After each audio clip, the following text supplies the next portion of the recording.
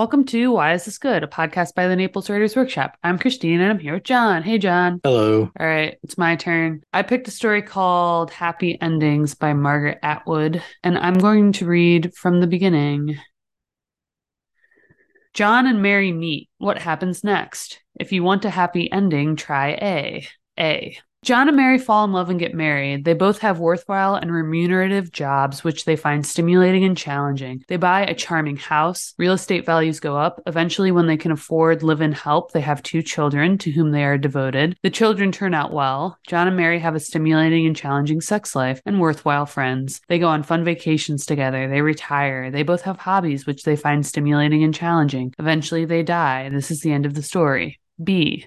Mary falls in love with John, but John does not fall in love with Mary. He merely uses her body for selfish pleasure and ego gratification of a tepid kind. He comes to her apartment twice a week and she cooks him dinner. You'll notice that he doesn't even consider her worth the price of a dinner out. And after he's eaten the dinner, he fucks her. And after that, he falls asleep while she does the dishes, so he won't think that she's untidy, having all those dirty dishes lying around, and puts on fresh lipstick so she'll look good when he wakes up. But when he wakes up, he doesn't even notice. He puts on his socks and his shorts and his pants and his shirt and his tie and his shoes, the reverse order from the one in which he took them off. He doesn't take off Mary's clothes. She takes them off herself. She acts as if she's dying for it every time, not because she likes sex exactly. She doesn't, but she wants John to think she does, because if they do it often enough, surely he'll get used to her. He'll come to depend on her and they will get married. But John goes out the door with hardly so much as a good night, and 3 days later he turns up at 6 o'clock and they do the whole thing over again. Mary gets run down. Crying is bad for your face. Everyone knows that, and so does Mary, but she can't stop. People at work notice. Her friends tell her John is a rat, a pig, a dog. He isn't good enough for her, but she can't believe it. Inside John, she thinks, is another John who is much nicer. This other John will emerge like a butterfly from a cocoon, a jack from a box, a pit from a prune, if the first John is only squeezed enough. One evening, John complains about the food. He has never complained about the food before. Mary is hurt. Her friends tell her they've seen him in a restaurant with another woman whose name is Madge. It's not even Madge that finally gets to Mary. It's the restaurant. John has never taken Mary to a restaurant. Mary collects all the sleeping pills and aspirins she can find and takes them and half a bottle of sherry. You can see what kind of a woman she is by the fact that it's not even whiskey. She leaves a note for John. She hopes he'll discover her and get to her hospital in time and repent, and then they can get married, but this fails to happen and she dies. John marries Madge, and everything continues as an A.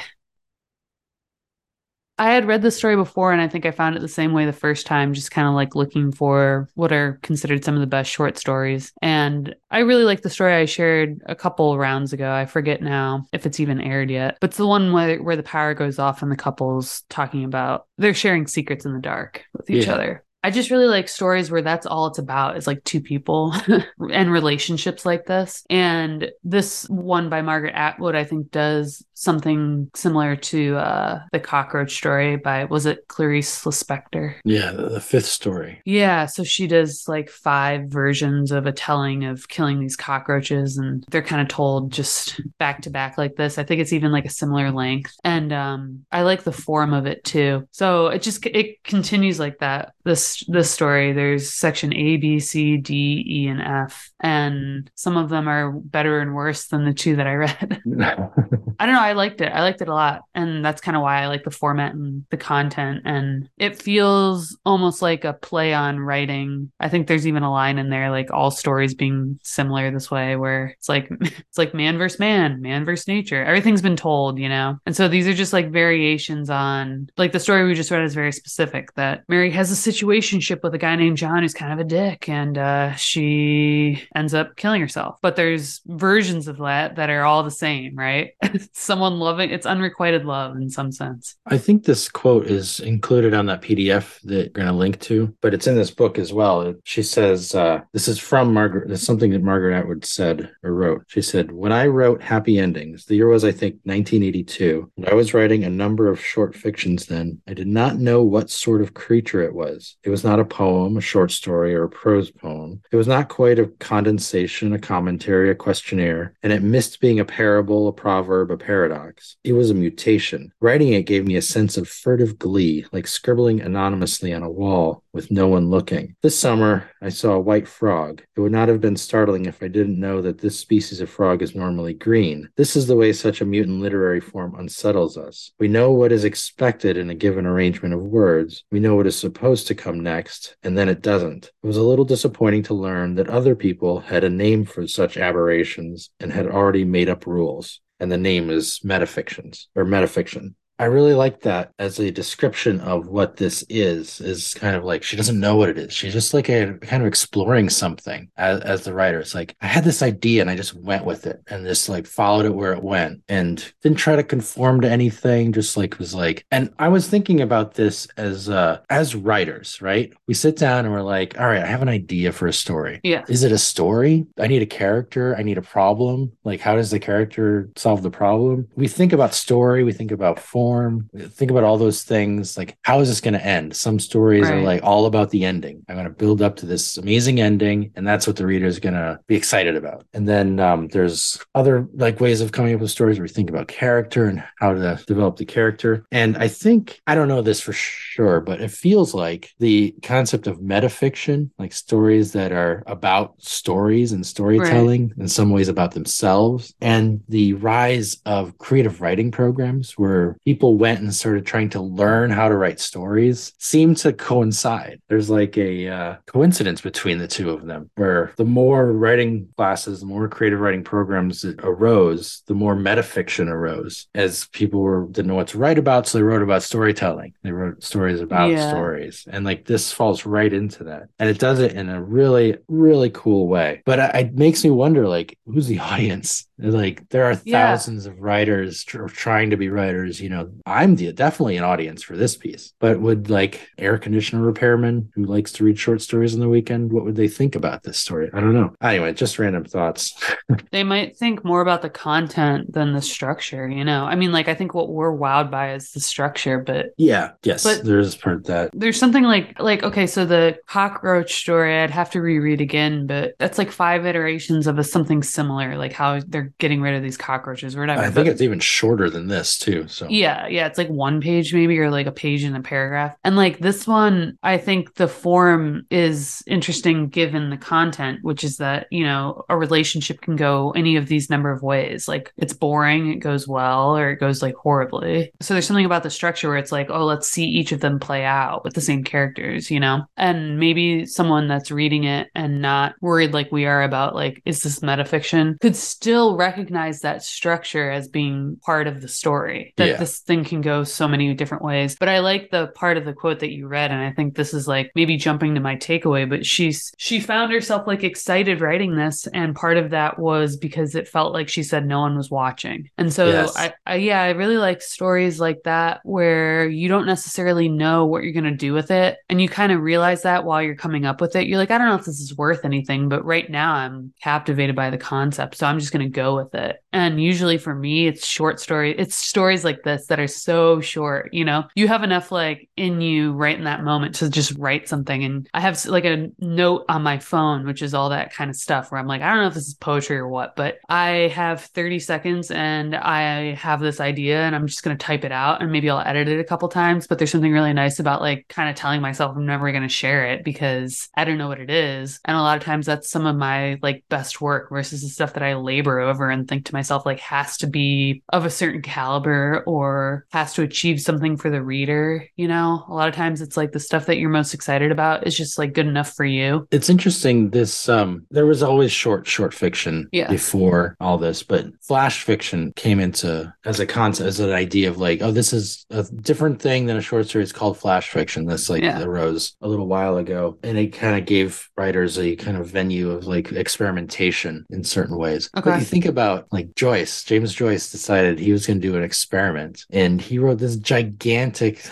tome, Ulysses, right? It's huge. And the whole thing is like very self-aware, very not quite metafictional, but like has certain elements of that idea to it. I think you can write a super long story like this, like that is aware of itself like this, but the ability to contain it in something is also helpful. But I think that's part of what she's describing, like what you mentioned, like you kind of write it in hiding, is you know all these rules as a writer, and especially thinking about creative writing programs and like reading all these books that have come out, just thinking about stories all the time. There's like rules, and you're like, it'd be nice to kind of like to know those rules and shove them aside at the same time, right? And just like, she kind of refers to them as part of the metafiction of them, is like at the end, she's like, so much for endings. Beginnings are always more fun. And there was another one. He purchases a handgun, saying he needs it for target practice. This is the thin part of the plot, but it can be dealt with later. And shoots the two of them and himself.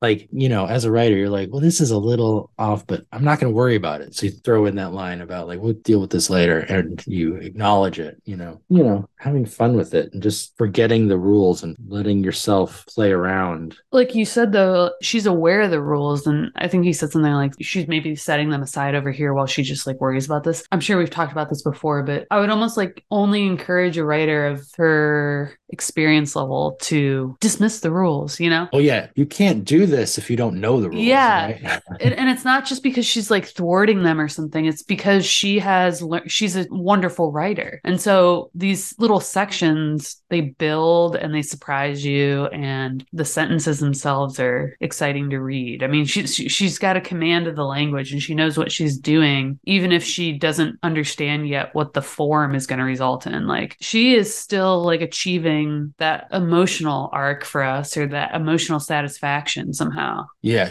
You said she has a command of the language. I think I would put it as she has a command of the reader's attention. Okay. She knows exactly how to capture us and carry us along. And that part of that is the language, and part of that is the subject matter and how it's presented, and part of that is the playfulness of it. Yeah. So all those things working together kind of just like grab us, and like we want to keep reading because we found something interesting along with her. Right. I guess, we've talked about this in our workshop too, and I think on the podcast a couple times, when we wonder to ourselves, like, is this a story? What is a story? And I know we've come up with our own definition, and other people maybe have come up with theirs, but like what I always go back to is like, this to me feels like a story because I feel like I have experienced like the emotional arc. Like, I start in one place and I end up somewhere else. It's not a plot thing, even though we've gone through 5 plots, because by the end, she's basically saying like, what you hope for is you hope for the boring, okay dynamic in life. And all of these other things are kind of, like you said, beginnings are always more fun. Well, the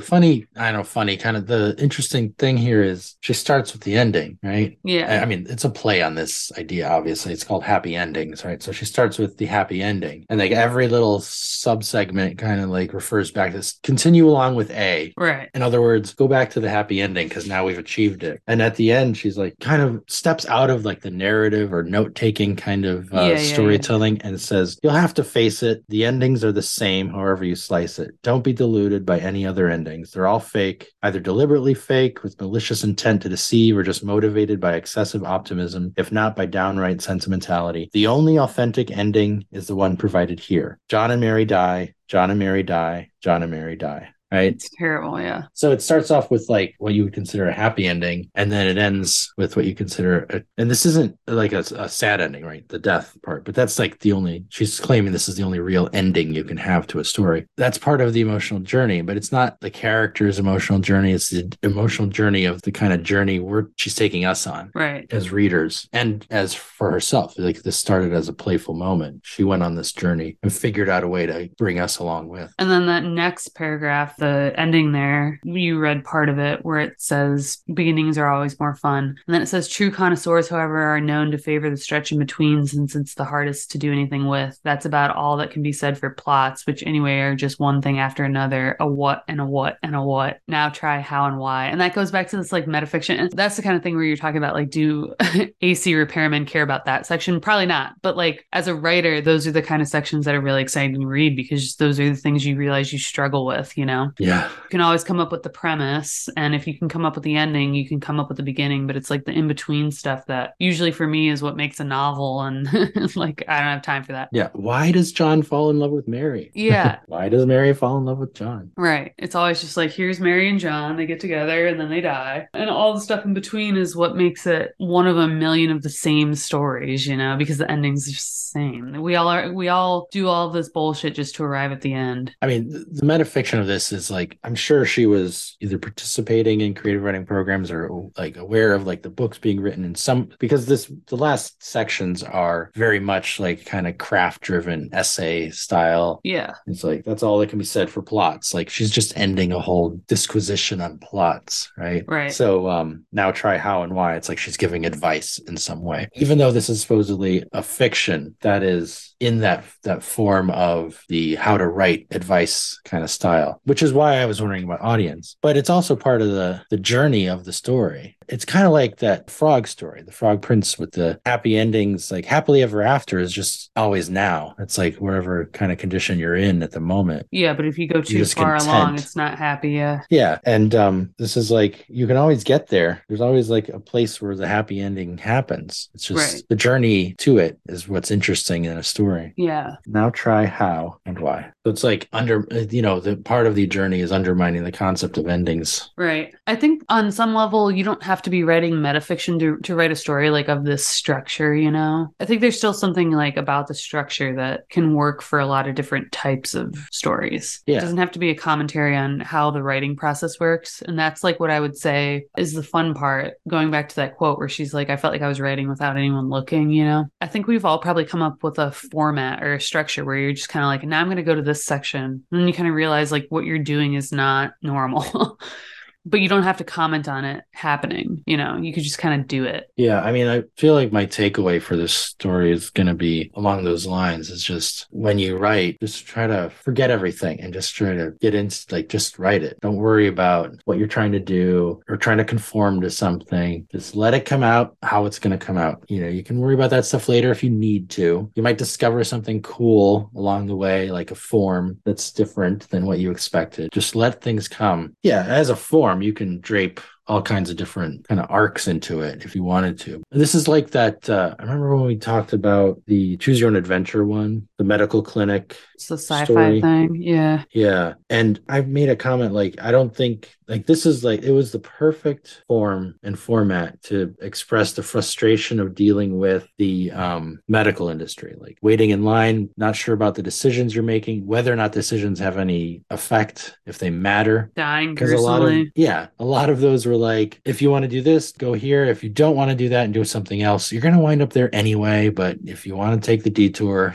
that's fine. So the form is making comment on the experience, right? And like this does a similar thing. So in some ways, the form feels just perfectly suited to the comment it's making on the concept of endings, right? Right. Because what it does is it allows each section has its own ending. So you're getting to many different endings. Right. You're allowing the reader to arrive at lots of endings. So you can make comments about endings. Right. So you could probably do something similar if you start a bunch of sections. You can make comments about beginnings. And you don't have to think consciously about these things to discover that sort of thing. Anyway, I think the form is part of it, but like you said, you could do other things with it. Like I also don't know that I would like assign something like this as a prompt, you know, the way I might assign a prompt in the vein of the chicken wing story and the butchering gator stories, where you can, you know, there's something to be learned in that format where like maybe she arrived at that format somehow in that form and it really works for her. Maybe like that came later, or maybe she just like forced herself to write to that. And I think either way, you can force yourself to write to that. And then there's something about that form that makes it this version of a story. I think this is harder to like kind of think to yourself, what would I play around with? I wouldn't encourage you necessarily to follow this exact format for any kind of reason. Maybe I would encourage people to follow the format of the cockroach story because that one feels a little bit different to me. But my main takeaway is a little broader in that you can write something and not really worry too much about what it is. If you're really, really, really into it. And if when you write it, you feel something, when you reread it, you think, damn, that's good.